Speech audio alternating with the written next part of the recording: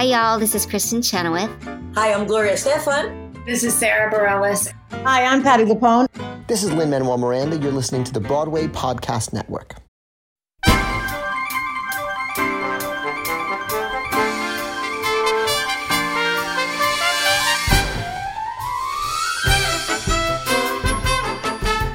Hello, everybody out there in the internet stratosphere. I'm sorry, I got very distracted. John was looking at our recording device, and I got very nervous. I've never looked at the actual machine, and it's called Tascam.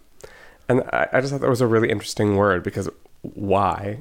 Well, John, why this podcast is what I ask you. Fair. Hi, this is the Broadway Breakdown. I'm one half of your host, John Wiscavage. And I'm the other half of your host, Matt Koplik. How are you doing today, John? I'm good. We had just talked about the position of holding our mics for the recording of this episode, and I wanted to hold mine closer because I always opt to NPR host. I feel that. I love that. I feel you, Joanna. And so I'm already right there. I'm very dropped in. You're there, baby. Yeah, I'm doing good. Doing good. Just trying to get some shits in order. But you know, Are we allowed to discuss what's going on with you in the upcoming weeks or no? I guess so, because by the time this will be released, I will be starting rehearsals, and we'll have at least 3 to 7. Well, it's official, guys. The ink's finally dried. Cats out of the bag. Cats out of the bag. It's always the well that gets me right before that qualifying well. No, don't well me. No. You're not Baby Jessica. I was going to say no, Baby Jessica. Unless I do not want any of your wells. That laugh just echoed in your room. Well, that was the other thing, too, because the reason why we're holding them close, because you're like, or we could project. And this room has, as someone who has sung a lot of really cracking versions of Waving Through a Window in this room, I could tell you it's quite resonant. So that's why I chose this, because if we had projected, we would be bouncing off the walls. Neighbors would be complaining. Yeah. Do they not complain when you sing Waving Through a Window? I mean, I would if I lived next to you. Yeah, no. Like, who do you think you are, a 25-year-old? They can hear it. They're like, we can hear your under-eye concealer from up here. Yeah, no, they haven't complained yet, and I'm shocked. I mean, I truly am shocked. TikTok. It's gonna happen. TikTok. But yeah, no, I'm good. And so the thing that you are alluding to is I am starting rehearsals. That's my first contract back post cancer. Woot woot. Cue like funky happy music, aka Octet from Light in the Piazza. You stop right there. You move away from him. Oh, I see you stealing. No, you're a thief. You're a rotten thief. You want to steal him away from me. All right, we'll stop there. Yeah, and so everyone who just listened to this was like, oh wow, so that's what it feels like when your butthole just like naturally opens up. Yeah, we had the emotional equivalent of poppers right there. Yeah, we were just so together. Okay, so I am going to be doing Goodspeed's production of South Pacific, which I'm really excited about. Playing the professor, the I just add sometimes because it makes me sound like I'm on Gilligan's Island. And basically I will be. Put me in a character shoes as on an island. That reboot is coming any day now. Truly. But yeah, so I'm doing that. Today I actually had just posted something because it truly did happen. In our script, they had the breakdown of everyone who's in the cast. And it's the first time I've seen a cast list. So I was like reading and I was like, oh, cool. And then it got to my track and someone else's name was in it. And I was like, what? I was like, have I gotten bamboozled? And so I immediately, of course, Instagram stalked who this person was. And he was so hot. And I was like, oh no, I got Seymour'd. I was like, they've replaced the professor. They're like, our professor suddenly Seymour'd. I was suddenly Seymour'd. I was like, they decided that they needed this professor track to be really hot, so I got the boot. Yeah. It was a typo. It was his initials are also JW, so I think they were just like, oh. It's the hotter JW, so he obviously must have been. Is this guy in the cast? He's in the cast. Okay, just different role. I was like, did they just look up a different JW? Who is this guy? And that man, Christine Ebersol. Oh, Christine Ebersol, babe. Yeah, she's so hot. She's everywhere. She's so hot right now. She's so hot. But yeah, so I love this show so much, and so a beautiful show. I'm really excited to get my toes wet again. And fun fact, my toes are normally a bit moist. So. Yeah. John is a bit of a hobbit. I am. I have a lot of moist areas. I just imagine that's a very hobbit-like thing. No, the thing about hobbits is that they're short with hair on the top of their feet. And you're tall. But I know. Do you have hair on the top of your feet? Like fur? I mean, you wouldn't be able to make a lace front out of it, but... This is for the foot fetishist. This is for the foot fetishist, which we will be able to tie back around. Fun fact, spoiler, before we finally get to how Matt is doing. Spoiler, we will have a tie-in. Are we psychics? Did we predict something on this podcast years ago? That happened? Yeah. Was it an awful thing? Yes. we are Cassandras, because Cassandra predicted terrible things that nobody believed either. And then they came to fruition. I don't get that reference. Cassandra was a seer in Greek mythology. The whole tale. She's the to lack of a better word, she's like the mascot when you think of like oracles, because she was granted the gift of sight, of like seeing the future from some Greek god, let's say Zeus, because that's usually the one, in exchange for a good fuck. And Cassandra got the gift, and then she said, now I don't want to fuck you. So Zeus altered the gift so that way she could still see the future, but that no one would believe her. Nerd. I mean, are we surprised? You're talking to the bitch that stage doored Sally Murphy specifically. Like, I'm a giant nerd. You obviously, how are you doing? Well, apparently I should go kill myself because John thinks that I'm just the worst. No, don't do that. No. I'm doing fine. I was a little bummed this week. So as we know, I'm in the New York City Gay Men's Chorus. I joined it this year. I know. I just heard. I heard your bad news. So I'll tell to the listeners, because I didn't post about it, but everyone else did, and John is friends with a few other members of the chorus. So we had a concert coming up. When this episode airs, it will be the upcoming weekend that this episode airs. We had a concert coming up, our Big Gay Sing, and there were concerns that we may not be able to do it due to the coronavirus pandemic. And sure enough, at our rehearsal on Monday night, we were told that we had to postpone it. So it's not canceled; it is postponed, but it's postponed until September. Yes. Basically, New York University shut down all social events that were more than 25 people. So the Skirball Center, which is where we were going to do the performances, was not in play.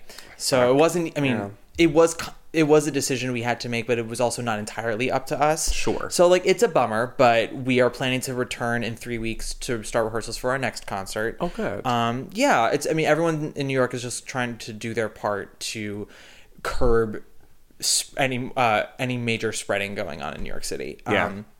Actually, when I got to John's apartment today, which is where we're recording, I immediately asked if I could go wash my hands. Yeah. Which is my part in this pandemic. Yeah, he was truly he was a proactive, responsible citizen. Mm-hmm. It was weird that your hands were covered in shit. But yeah.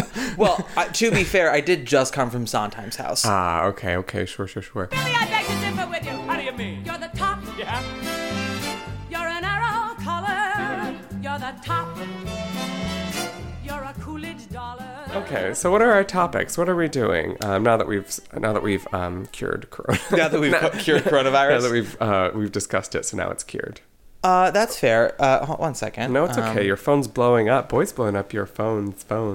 Yeah, I've just been getting a lot of text today, and I don't know why. I don't know anybody. I know. So today's theme, everybody, is consent and how sexy it is. And this theme is twofold. We're going to talk about two separate situations. We won't delve into one of them that much, just because it's not super theater related. It's also been talked a lot on the interwebs. But John and I, we're us, so we have some takes. Yeah. And then the other one is a more theater related topic, but it's also consent.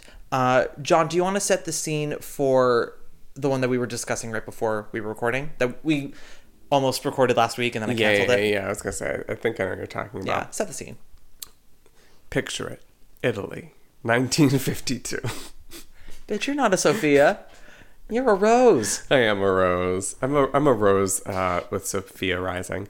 Yeah, But I would say you and I are both probably... You're Rose, I'm Dorothy. With You're Sophia definitely Dorothy, With yeah. Sophia Rising, but we try to present as Blanche. And it's just you not- definitely try to present as Blanche. I've never claimed to be like a slutterson. I'm caressing my chest I was gonna and say- mock, I was and gonna say. mock shock. Schmuck. He's grasping for pearls that have long since dripped away. I look forward to your debut novel. You're welcome. Pearls of wisdom Pearls around my neck. Pearls of wisdom around my neck. And Anyhow, his I'll be wearing his name wasn't even Pearl. I'll be wearing pearls of wisdom down my back this summer. Do I have something on my face? That's a deep cut. That is a Drag deep cut. Race. I was doing a reference. Hello Dolly reference, and then you I went right know. into Drag Race. So, I but know. guys, so in case, oh wait, shit, this actually reminds me. Before we get to that, You mean the thing we haven't even started? No, I just yet? realized I was like, this is so gay, and then I was like, we have a new review. Oh yeah, let's do this first. Yeah, before- it's super short. So pause me about Picture it. This isn't about Literally. consent anymore because No. Matt's forcing me to do it. So pause consent. Ouch! It's also very short. Okay. Cue Light in the Piazza music. 5 stars from Jay Pardon. Bravo. This podcast is gayer than a bottom's freshly waxed booty hole! Exclamation point. Keep coming. Spelled correctly. Exclamation point. Thank you, Jay Pardon. You actually wrote us a review before, and then I believe he deleted it to rewrite this one. Aw. So I appreciate that. Well, thank you for writing us. Yeah. 2 reviews. Yeah, and then One apparently dead now, but Yeah, one's dead now due to Corona. But apparently we had another one on Twitter, but John can't find it. So yeah. So I believe a listener, had said something about if you're in a different country, their reviews won't pop up on our iTunes, and I don't know if that's correct, but that's also the theme of our podcast. I don't know if anything's correct. No, you also And are so- a dum dum. I'm a dum-dum. Yeah. Do you remember like the gist of it at all? Just it was nice stuff. He is so thirsty No, for this I just wanted to review. give them their due. He's so thirsty. I want wanna to give them their due. I do remember who it was from. In the essence of, they have their own podcast. I believe they have a Sondheim podcast. Actually, let me bring it up so then at least I can help this person in their podcast because Sondheim is something that is relatable. Yeah, that to person ours. has an Instagram that I think follows both of us. If it's the person I think you're thinking of. I might be putting it together. Is that the Sondheim putting it together? Oh, is it? Yeah. I think so. So putting it together at Sondheim Podcast, hosted by Kyle Marshall. Hey, Kyle. Hey, Kyle. Thanks for the review that you tagged me in that I cannot remember or find, and I guess I can maybe look back on it now that I'm on your. babe. Yeah. Okay. Yeah, we're So, yeah. well, so thanks for these reviews, guys, and thanks for helping us. Yeah, we helping Matt postpone therapy by one more week. One more week, one more year. I just need a little bit more self-assurance. I'm like The Bachelor, Yeah. which I have not been watching, but I've been reading Vulture's recaps because they're hysterical. And apparently the whole theme of the season is just like he thinks a relationship is someone who's around to be like, yeah, you're great. Yeah, you're great. Yeah, you're great. Oh God. And someone literally said to him, a relationship doesn't always have to be dramatic, you know. It can sometimes be fun. And he literally sent that woman home that episode. Wow. Speaking of fucked up consent. Yes, exactly. So The Bachelor. picture it. So picture it. Last week we were recording in Matt's apartment. We started talking about Drag Race as we are wont to do in our musical theater Broadway podcast. Yes, and now it's back. And now that it's back and it's our fucking podcast, so Yeah. It's our podcast and not yours. yeah. So I mean, yeah. Go listen to the Playbill podcast if you want structure and the continuity. yeah. Okay. So we started talking about Drag Race, and then I had heard through the grapevine (parentheses not the dance) that. Just keep talking. I had heard that there was some drama around one of the queens, and it included some light sexual harassment, and not just sexual harassment, but also kind of Manipulation. Manipulation, yeah. I was like, blackmail isn't right. I was like, what am I trying to... Yeah, so, some predatory, some manipulation, a lot of lack of consent. Yes. And so I started talking about it, and then I kind of stopped midway, and as we are also allowed to do, since it is our own podcast, Matt and I reserve the right to kind of be like, hey, actually, let's delete this section. I started feeling uncomfortable about it because it hadn't been confirmed. This was someone who was going to be on the show, so I didn't want to spread any kind of rumor that had been non-corroborated. I do edit some stuff out from episodes, guys, like in case you're ever like, oh, they talk so long all the time. It's like, believe it or not, I actually cut like 20 minutes every time. Yeah. And yeah, especially when it's my episodes, because I'm like, cut it away. I like haircuts. Trim the fat. I knew you were eventually going to say it. Well, I'm not thinking like, never mind. I know. It's a phrase. I know. It's a phrase. So anyways. You're beautiful in your way, because God makes no mistakes. Anyways, so I says Matt's, delete that. I don't want to talk about that. Let's move on to other Drag Race related topics. And we still had about 40 minutes of material, so it ended up not being a big deal. No. So skip to... That was Tuesday, right? We recorded the Tuesday after the first episode aired. Yeah, so skip to Thursday. Yeah. So 2 days later, the internet hath exploded. And it all started with a Facebook post from an actor, Brian Skimkiss? Something like that. Like Shimkiss or something Shimkiss? like that. Is Brian right? I don't know. Yeah, I think it is... No, Ben. Benjamin. I think it's Ben. We apologize for messing up the names. I'm so sorry for messing up your name, sir. Sir, he's probably younger than me. Gay. John, everyone's younger than you. I'm reverse Benjamin buttoning, aka just growing old at a normal rate. This is a serious subject. Talk about it seriously. Sorry. Okay. This does make it sound like we're thinking light of it. We're not. We're not. We're just us. So we're not at all. And and I already told Matt my blood sugar's low, so yeah. I'm dipping. But so basically, I'm just an asshole, so that's fine. Basically, he wrote this post naming names, explaining the situation of what had happened to him. He had been tricked by Sherry Pie, who was a Drag Race season 12 contestant. They had done some summer stock work together, and I believe went to the same university, through a friend of another mutual friend of Sherry, or boy name is Joey. I don't know how to pronounce his last name, and it's someone who has a hard to pronounce last name. Oh, the Australian one that was like LLYAM, that person? No, I just don't know how to say Sherry Pie's boy last name, because it's Joey's G something. Yeah, but sorry. As someone with an equally hard last name, I'm not even going to try to butcher it. But basically, this mutual friend had been like, oh, I'd gotten this contact for this casting director from Playwrights Horizons. Like, do you want us to send the stuff along? I believe. Yeah. I think I'm still getting this right. There's now been so many cases that have come forward that I'm like, I might be mincing and mixing the stories together. The origin to the situation varies slightly with each guy, but yes. The setup becomes the same. Yeah. And so basically, this Facebook post then went on to go and explain that after a couple months of courtship and emails with this casting director who had multiple times pushed the envelope, of what would seem maybe acceptable in an audition or like in a correspondence with a professional. I also believe this kid was still in school, so this was maybe one of his first contacts with a who we thought was a professional. So once again, someone that he was putting so much trust in, only to be completely Yes, and that's actually the theme of the majority of the victims is how young they were. Yes, and sorry. So continue the story, and then we'll go on to why we're talking. And so I mean, I'm trying to also not go too much into it right now because there is so much to delve into. So basically, he then went on to go and say that he found out that there is no Allison Mossy, however you say her name, at Playwrights Horizons. Mm-hmm. It was actually it was Joey. It was Sherry the drag queen Sherry Pie. And and so then after this and he had said that, she's a very talented queen. I'm sure she does very well in the competition. I've now corroborated this story with like 6 other people who have very similar stories, which is why I wanted to come forward, because he's like, it's my right with my story to do so. And so kind of from then it lit a spark, and more people kept coming forward, more professional articles. We had journalists covering the story. And then, I mean, by the time Friday rolled around, But I know BuzzFeed had done an article by Friday. Yeah.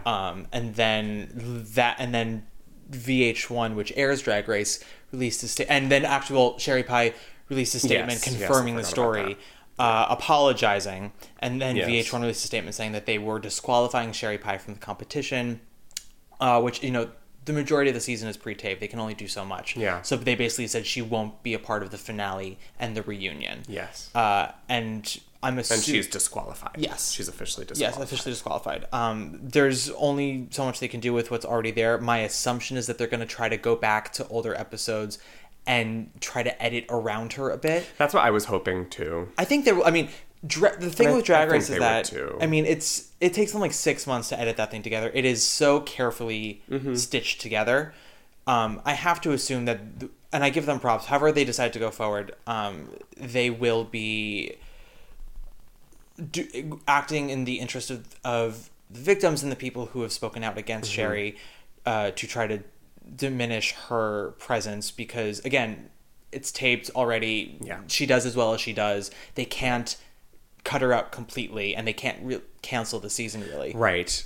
So yeah, and I mean, I don't, from a legal standpoint, I'm guessing for sure, but like personally, in my opinion, I don't think they can be held personally responsible for this queen's actions that they had no idea of. There had been at the you know, because Drag Race has filmed, especially this season, was filmed months ago. Yeah, like 9 months ago. Yeah, I was going to say almost a year ago, if not. Yeah. If not longer, yeah. And on top of that, the other queens that are on that show and the designers who designed stuff for those queens, like people who most likely went into major debt to go on this show knowing what the kind of investment it was. Yeah. And then the exposure they're going to get from it. It's not fair to then just completely scrap the season, have them reshoot it anew. Like, that's... Right.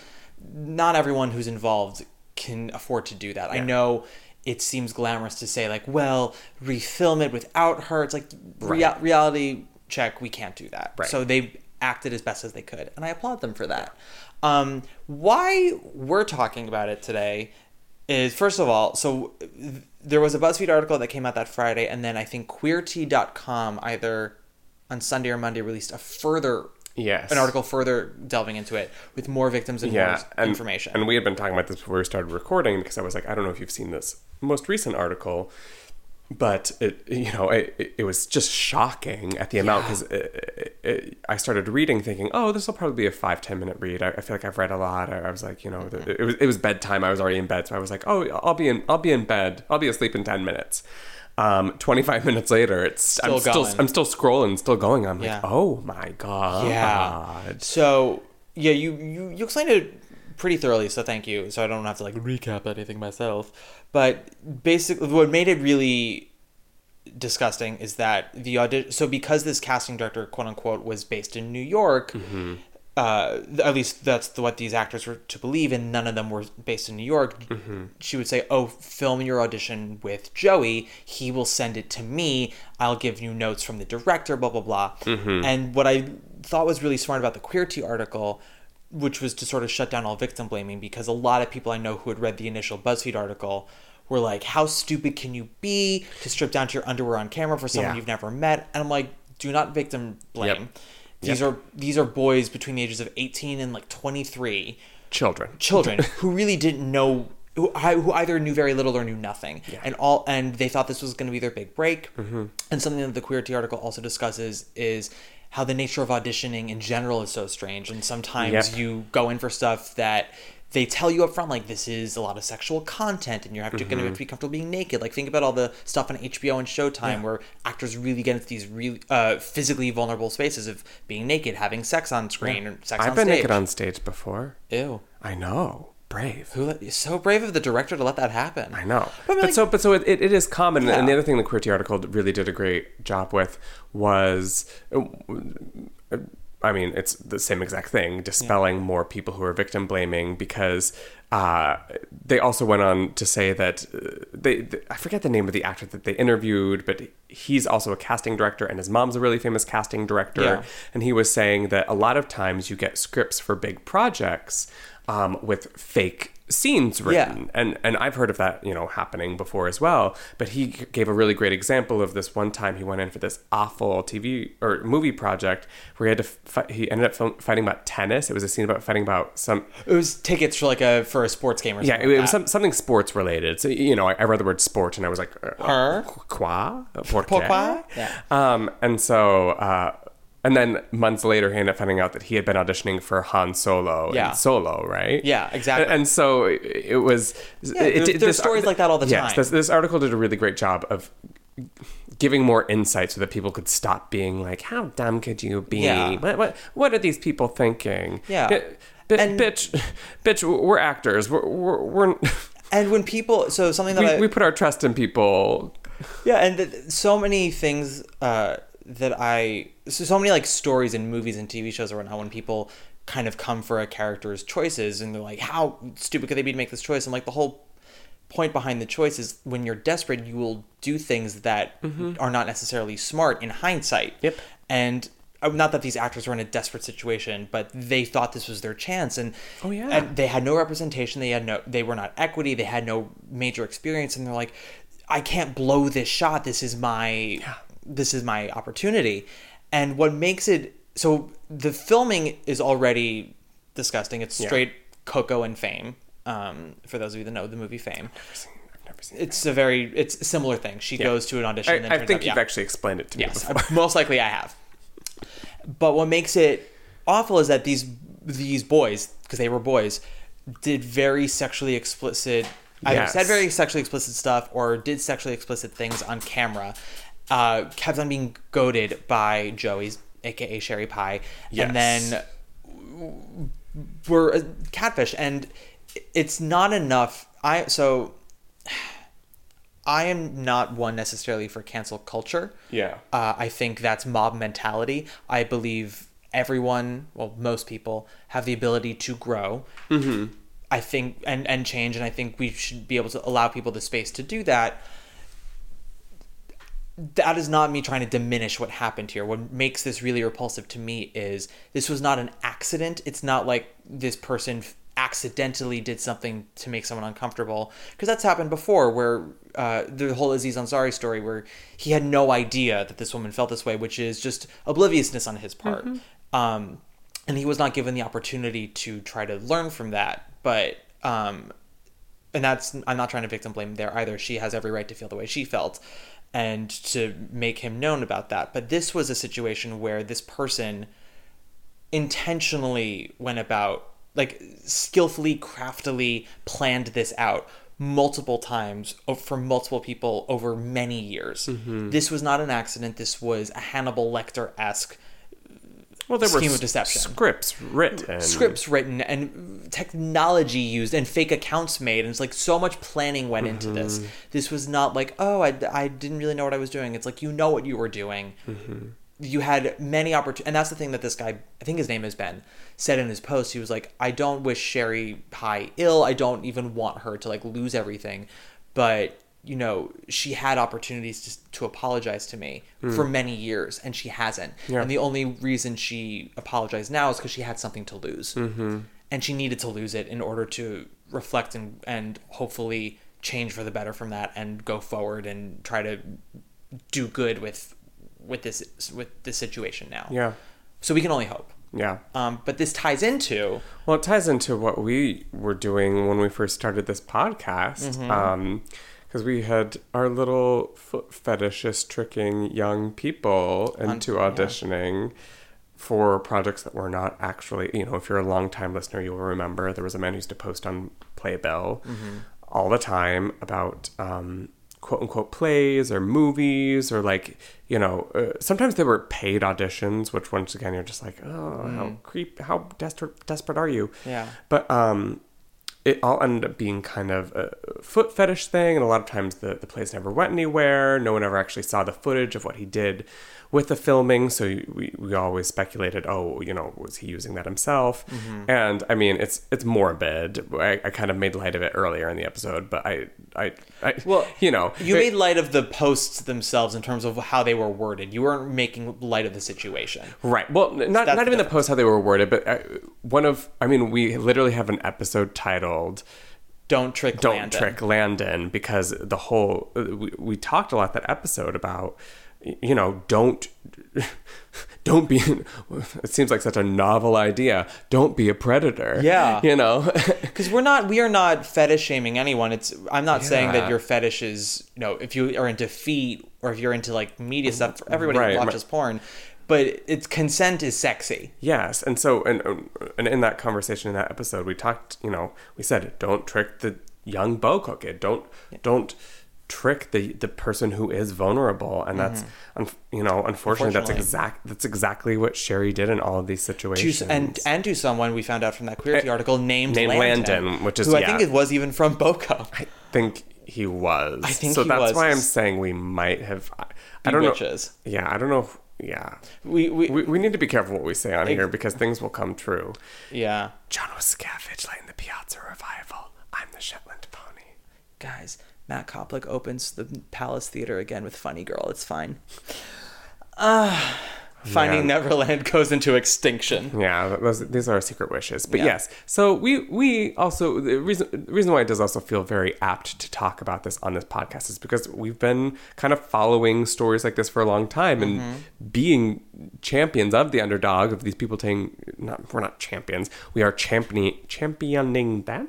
Sure. Yeah. We are encouraging them to come forward with their stories and to be strong and to hopefully learn from their mistakes. Well, yeah, or also just to give them theirs and to thank them for their bravery for doing so. I also when we started this podcast, it was around the time, if not right before, the Me Too movement started happening. It was right before the Me Too movement started happening. Don't you dare take credit for me. No. That's not what I mean. That's not what I mean. What I mean is that this podcast has been around for the length of that. So when we talk about it, we've been chronicling the progress of it. I'm just joshing you. Don't josh about shit like that. I'm sensitive. I have to josh you. You're a white cisgendered male. Your name is probably Josh. A little bit, but I am also Jewish and gay, so that's two things I have against me. So Joshua. You proud of yourself, kid? You proud, professor? I am. The less hot professor. How brave of Goodspeed to How go brave. to go the less hot route. Thank you, good for you. I just mean, like, we have a lot of episodes. The less hot route. We have a lot of episodes where we do sort of discuss these kind of situations.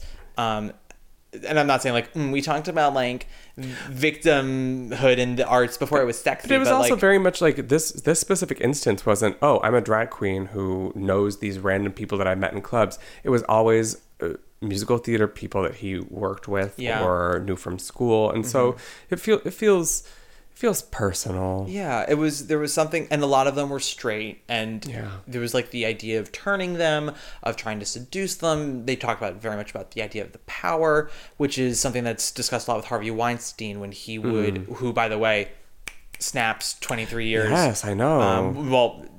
Minimum of 5, they said, but maximum of 23.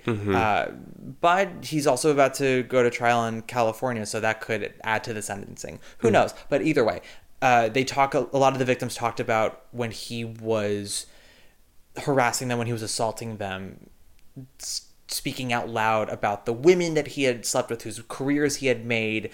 And it was this idea of, there's a joke on It's Always Sunny in Philadelphia. The character of Dennis always likes to say, I'm a golden god. That's like his fetish. But it's a dark joke that is bringing to light men who do get off on stuff like that. Yeah. And I'm sure women too. I don't want to gender discriminate, but it's people who do that, let's say. Women can have a little sexual predators too. There was a whole episode of Law & Order Special Victims Unit where a male stripper came forward saying he was raped by 3 women at a bachelorette party. And like the whole episode was about, is that even possible? I've seen that episode.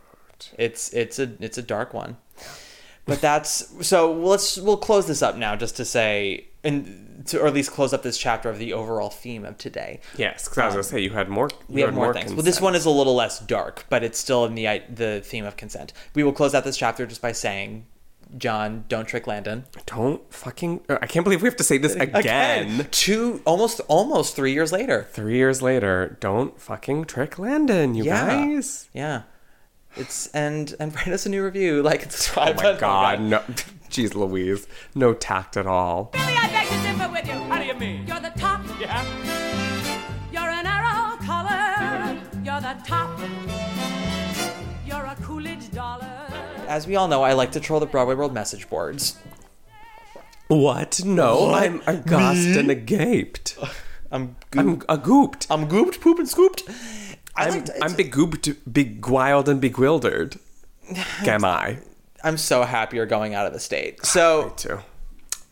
I mean, part of it is that I do like to read reports on shows, like how a company's doing in previews, how such and such. Every time you call them reports, I'm gonna call you out on them. Well, no, it's the message boards. Report is a very loose term. That's how I view it. Okay, so shut up. A loose term for a loose boy. So That's like saying I WebMD'd something and being like, my doctor diagnosed me with... what? No. Okay, fine, whatever. You can go fuck yourself. Anyway, there was a whole thread. You read a stranger's words on the internet. Yeah. Yeah. I'm sorry. I'm using the verb not like it's the New York Times, but it's just, someone reported it. Sure. It doesn't make it untrue when they say that Katrina Lenk did such and such on stage. Does that make it less factual because it's Broadway World and not, Entertainment Weekly?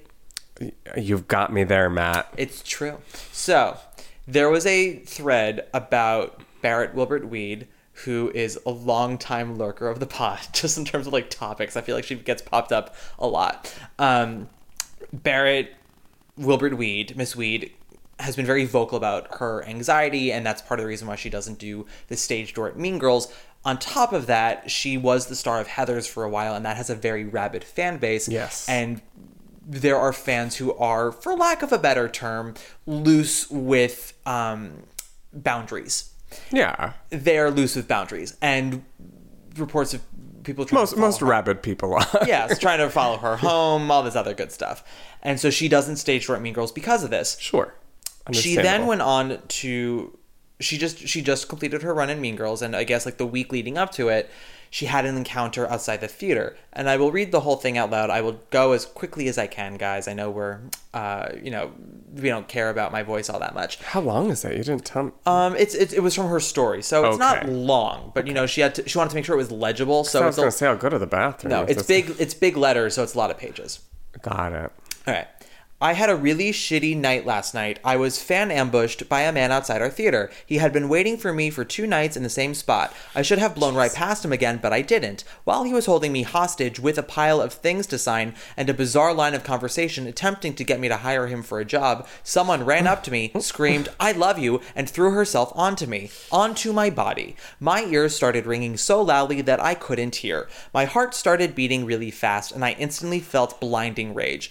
I turned around just in time to make eye contact with her father, and I will never forget the look on his face. He was beaming at me in spite of the horror and anger on my face. The fact that someone can look at you with glee and pride while you look back at them with horror and terror is one of the most enraging experiences I've ever had.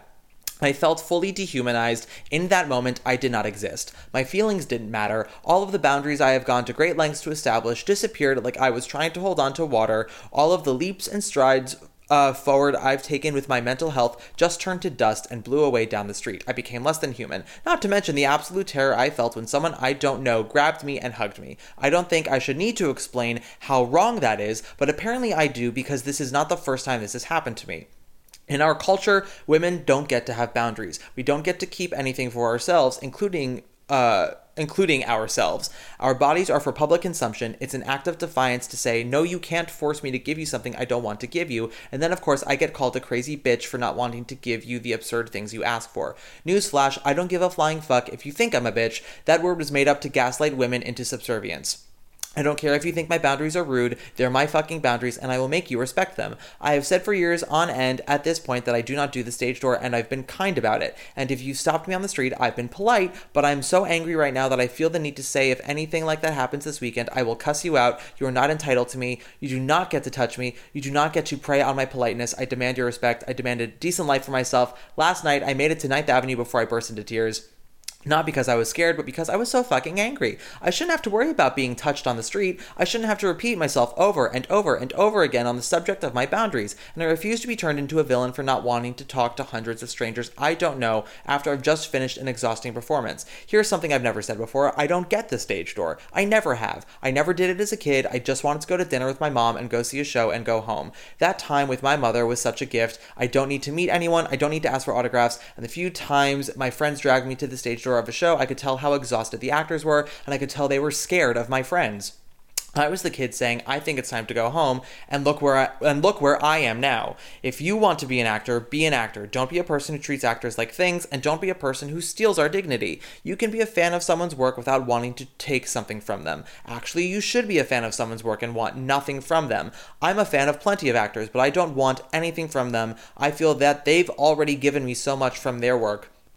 Anyway, I'm tired of saying this, but I will keep saying it until I'm blue in the face. I don't stage door. Don't ambush me. Don't touch me. Just leave me alone and treat me with respect. It was a little longer than I remembered, but still. Wow. Yeah, she had a lot to say. She did.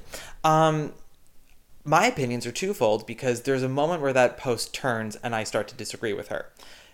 A little bit. Yeah. Only because of things, but I will get to that. First off, yes, consent. Yeah, I mean, so much of what she said is right on. Respect people's boundaries, especially actors. And social media is a weird situation because a lot of people now start to feel close to actors when they post on social media. Like, oh, I get this inside joke with them now because they'll post all the time about their dog or their breakfast or their workout, blah, blah, blah, or their blah, blah, blah. And so you start to think, oh my God, I know so much about them. I'm just like them. I'm friends with them.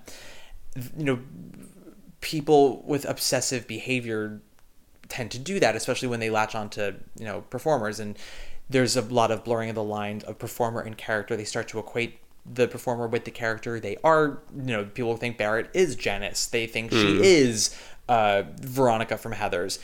She's not. She brings parts of herself to those characters, but she's not them. And it is not women specific in terms of the lack of boundaries at the stage door. It has happened to men as well. Ethan Slater from SpongeBob SquarePants was infamously followed home by a fan. Like, she followed him in a car. Oh. Yep. And then one of the doctor replacements in Waitress, apparently a female fan barged through the barricades and kissed him on the mouth and ran away. A woman apparently kicked Jordan Fisher's car because he wouldn't stage door. So it's not women specific, but I do understand where she comes from in the sense that it's more likely that if a male actor tells people at a stage door, I don't stage door, or like, I'm not stage dooring today, they are more likely to just be taken at their word and not think, oh, what an asshole. Yeah. If a woman does it, they are much more likely to be told that they're a bitch or they're an asshole. Yeah, that resonated with me a lot. Yeah, she is right in that respect. She was upset, she was angry, and it's Instagram story, so it's not like she can go on 20,000 pages. It was a blanket statement that, you know, obviously there were details so that she didn't acknowledge, but yes, on the grand scheme of things, women are less likely to be believed. They are less likely to be taken seriously when they state their boundaries. Like Landon from Boko, when someone tells you what their boundaries are, hear it and respect it. I don't care if you follow them on Instagram, if you are a giant fan of their stuff, if they say, I don't do the stage door because I have anxiety or I just don't like talking to people or whatever, I've had bad experiences in the past, hear them, respect them. Mm-hmm. I believe you agree with me on that, John. I do. I completely do. Yeah, no, I guess it's all kind of shocking for me to hear because I haven't stage doored in, I think the last time I stage doored was the revival before the last of Sunny in the Park with George with Daniel Evans and Jenna Russell, where I gave Daniel Evans I guess I was a creepy fan. I gave him like a love note. I gave him it was also like, you're such an inspiration. Like, sure. I'm a theater student. Like you, like it was mostly that. I wasn't like, here's a picture of my penis. No. But I guess I'm kind of shocked at hearing that like people are going to those lengths, but not surprised because of people people follow you on Instagram and they think that they're your friends. And, you know, I think Broadway, one of the reasons why Broadway fans are the best fans is because they feel so deeply and they love so strongly. But hearing some of that like that's a lot of people's experience who are in this business. It's really scary to me. Well, there's also an entitlement to it that I think is the difference. Like I stage doored when I was a teenager as well. I was always very respectful. I never assumed I was friends with them. Yeah, I didn't stage door because I thought I was going to become friends with anybody or because I was entitled to it. I stage doored in the hopes that I would maybe be able to have a small experience with that person. Exactly. I knew that they were giving me something, and I did not feel entitled to it. I was just hoping that they would be willing. Yeah. And if they weren't, I let it happen. I let them move on their way. I truly only stage doored recently for Sally Murphy because it was a similar situation where it was a very personal moment. Again, I had a friend with me and it was very respectful. I tried very hard not to seem creepy. I asked very politely if she would sign. I did not expect to have a conversation with her. She brought that up. She was like, do you want to talk? I said, I would love to. You're like, do you know me? She didn't. That's why she asked. This is actually where I'm going to take the turn now with Miss Weed's comments about the stage door, where I understand her experiences have been awful and it's why she doesn't do it anymore. And I do not want to take that away from her or discredit that.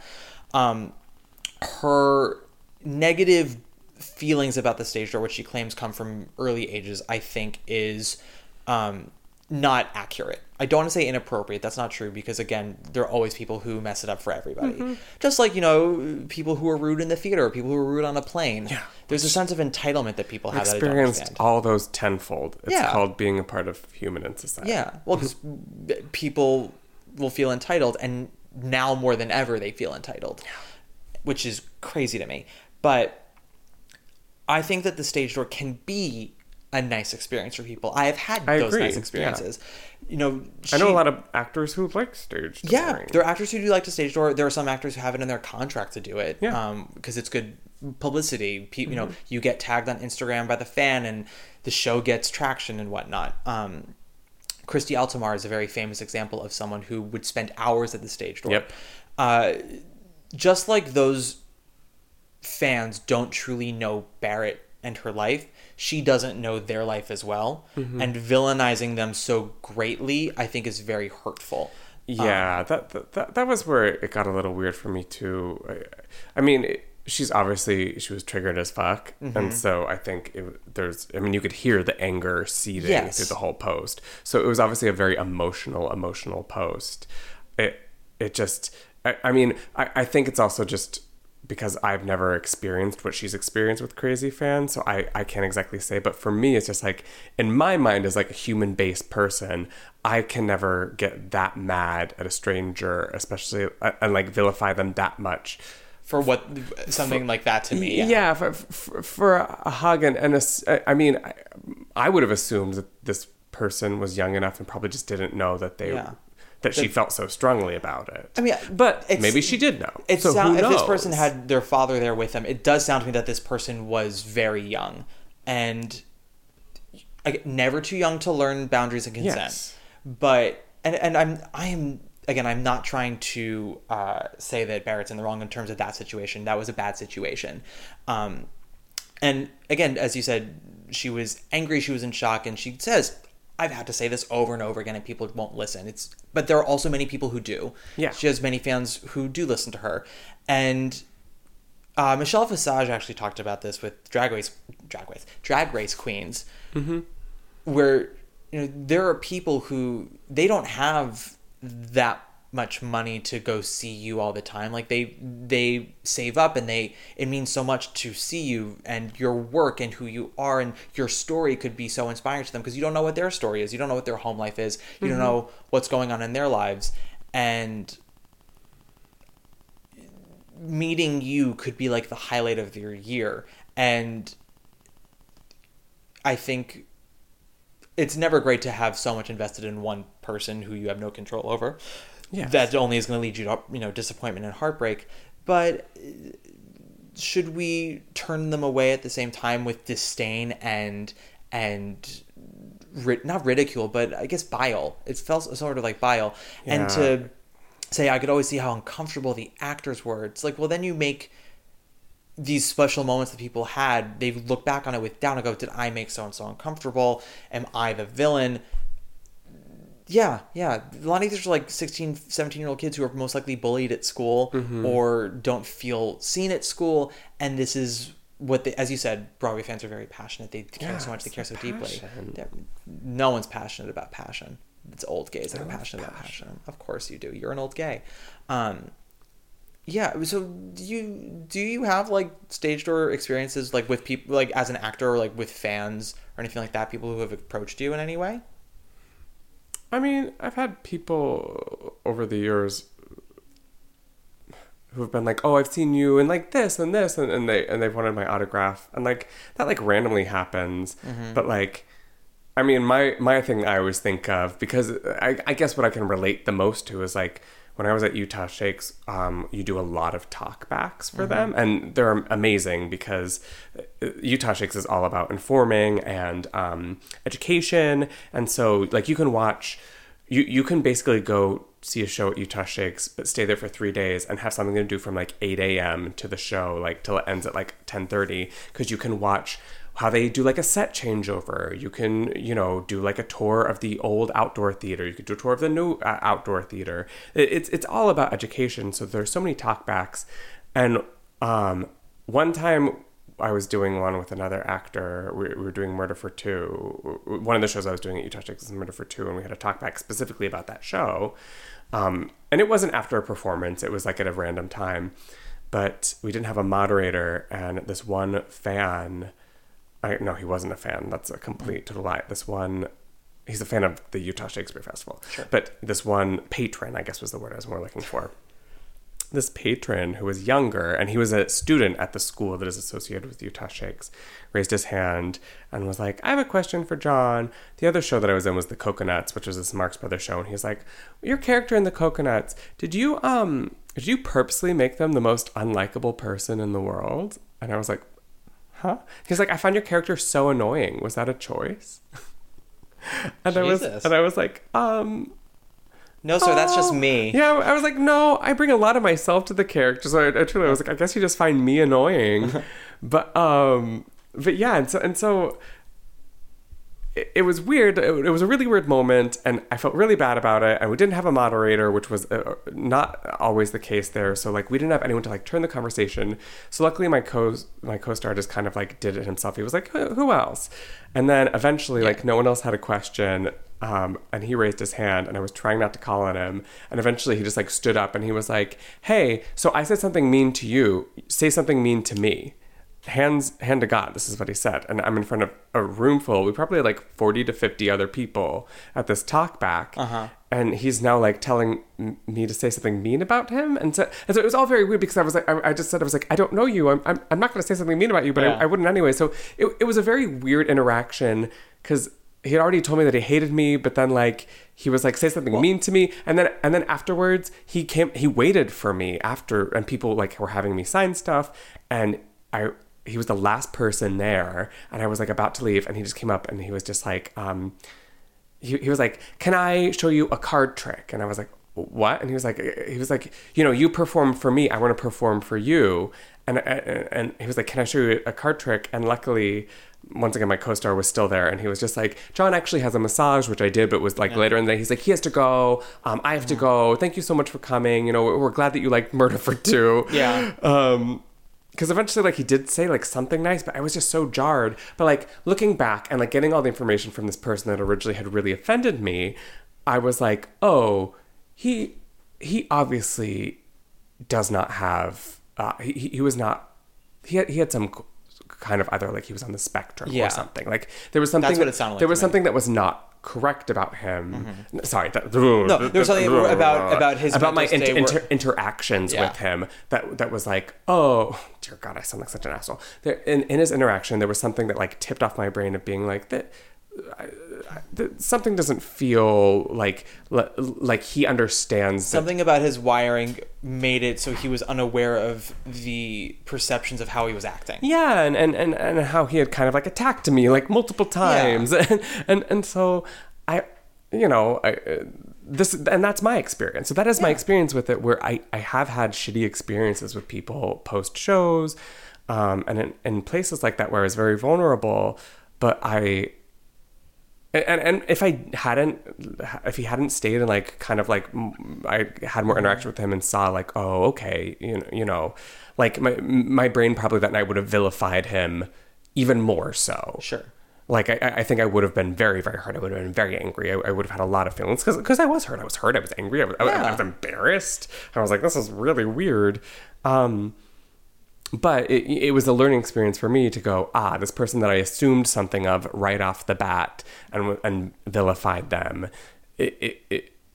that's not a total truth. There are more factors than I was aware of that I'm sure, there were factors that he probably didn't, think that was going to offend me the way that it did. So that's my experience. Yeah. And I guess semi-applicable to this. Yeah, well, and so, as I am currently rereading Harry Potter, I think it's Sirius.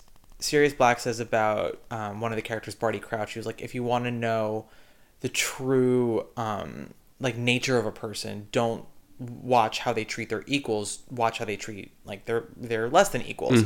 And that's however you choose to view what a less than equal means. We are all human beings in a sense. So in a sense, we are all equal. We all have the same rights to air and water, and pretty much everything else is. And Netflix, yeah. And Netflix, yes. But when I say less than, so the other thing that I really disliked that she wrote, which was like, I never stage doored, and look where I am now. And it's this idea of, okay, so that is a condescending thing to say, in my opinion, because there are also actors who are very successful now who did stage door. There's a very famous photo of Jonathan Groff at the stage door of Thoroughly Modern Millie with Sutton Foster. Yeah. Like, he loved that show. He saw it millions of times. Is Jonathan Groff a lesser artist because he stage doored it back in the day? No, he's a lesser artist because he's gay. Yes. Well, no, he's a lesser artist because he's from Pennsylvania. I'm both those things. I know. Am I a lesser person because I used to stage door? Because I 2 years ago staged door Sally Murphy. No, it's everybody is different and everybody has different wiring, and everyone's situations create different actions and attitudes. But you have to.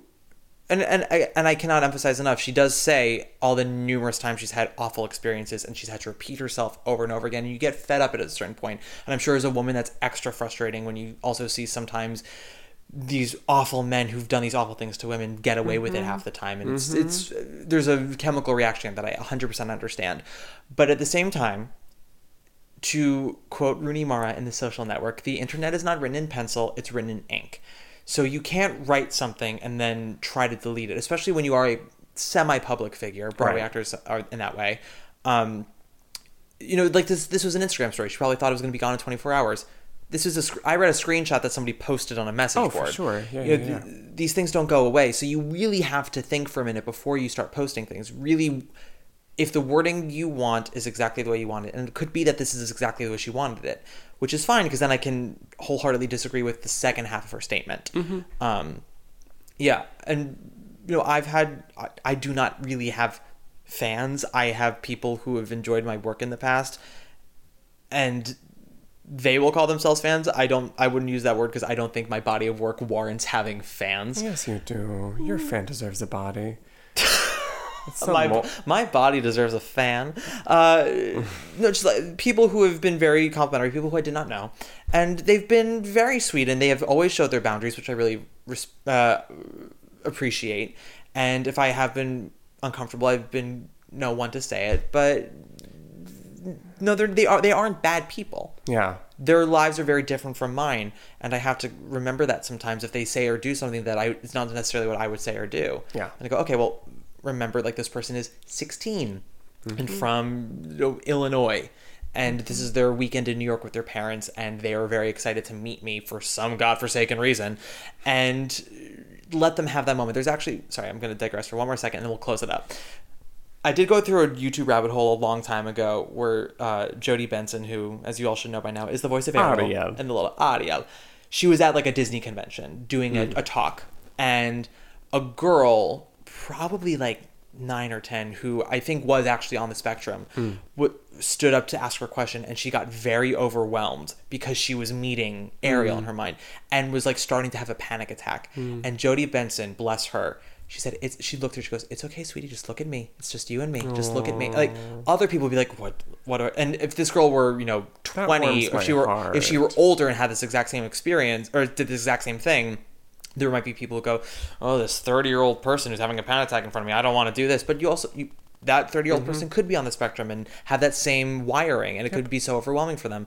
So she said, "Just breathe. It's just you and me. Just look at me. Just look at me." And then the girl was able to say her question. Oh, I love that. Yeah. I've never heard that. It's a wonderful video. I don't know which one it is. She has a million videos of interviews, but it was a wonderful thing to see. Yeah. And I just think that's something to remember when we are so quick to judge and cancel and cast off. Yeah. Well, it's another prime example of it's a two-way street. Consent should have been asked for. But, it takes...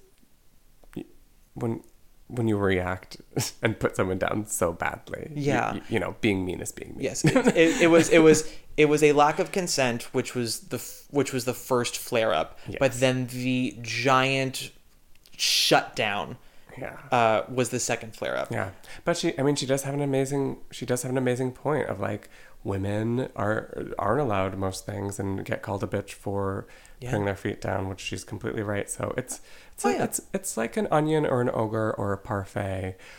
They are delicious. Yes, they are. No, it's what a delicious subject. It's layered. It is layered. And I don't think the two are mutually exclusive. I think she can be absolutely right about that. And then also I think her disgust with many people in that respect is not necessarily unwarranted, but a little quick. Yeah. A little quick. That's what I would say. Yeah. Yeah. My English teacher used to say that the theme of Romeo and Juliet is take a breath, wait a minute. My English teacher used to say, "This gay." Not just your English teacher, babe. Yeah, sorry, that was actually everyone I've ever met. Literally everybody. Like, this guy. This guy. Including all the gays in your life. It's always a question mark. Yeah. This guy. I think we should wrap it up around here, John. Yeah. What diva do you want us to close out? What if I said Barrett? I was actually going to say the same thing, but I was like, I don't want to be a shit stirrer. No. I mean, we could. She has some great stuff. We could, yeah. Yeah, and like, we're not talking negative of her. No. I would like to reiterate. No, let's do Barrett. Before we do that, let's reiterate. She makes some wonderful points. Yeah. And she's a very talented and she should still be celebrated. She should be celebrated. As an artist. We should celebrate her as an artist with the boundaries that she has. With respect. With the respect and boundaries that she has laid out for us, which is, we are not reaching out to her. We are not doing anything towards her body. We are celebrating the work she has done from a distance, the way she has asked. Yes, so like we are the moon. What, like the moon? Like the moon, yeah. The moon.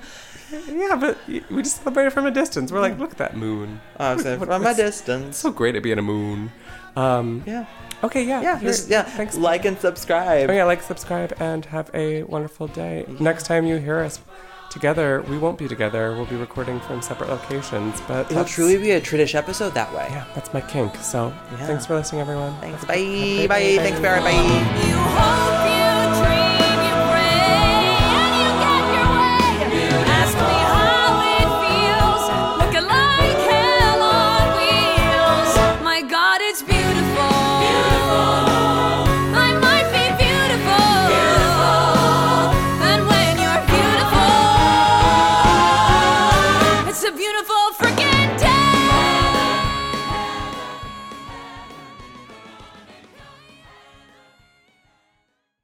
Have you ever wondered how your favorite performer actually feels?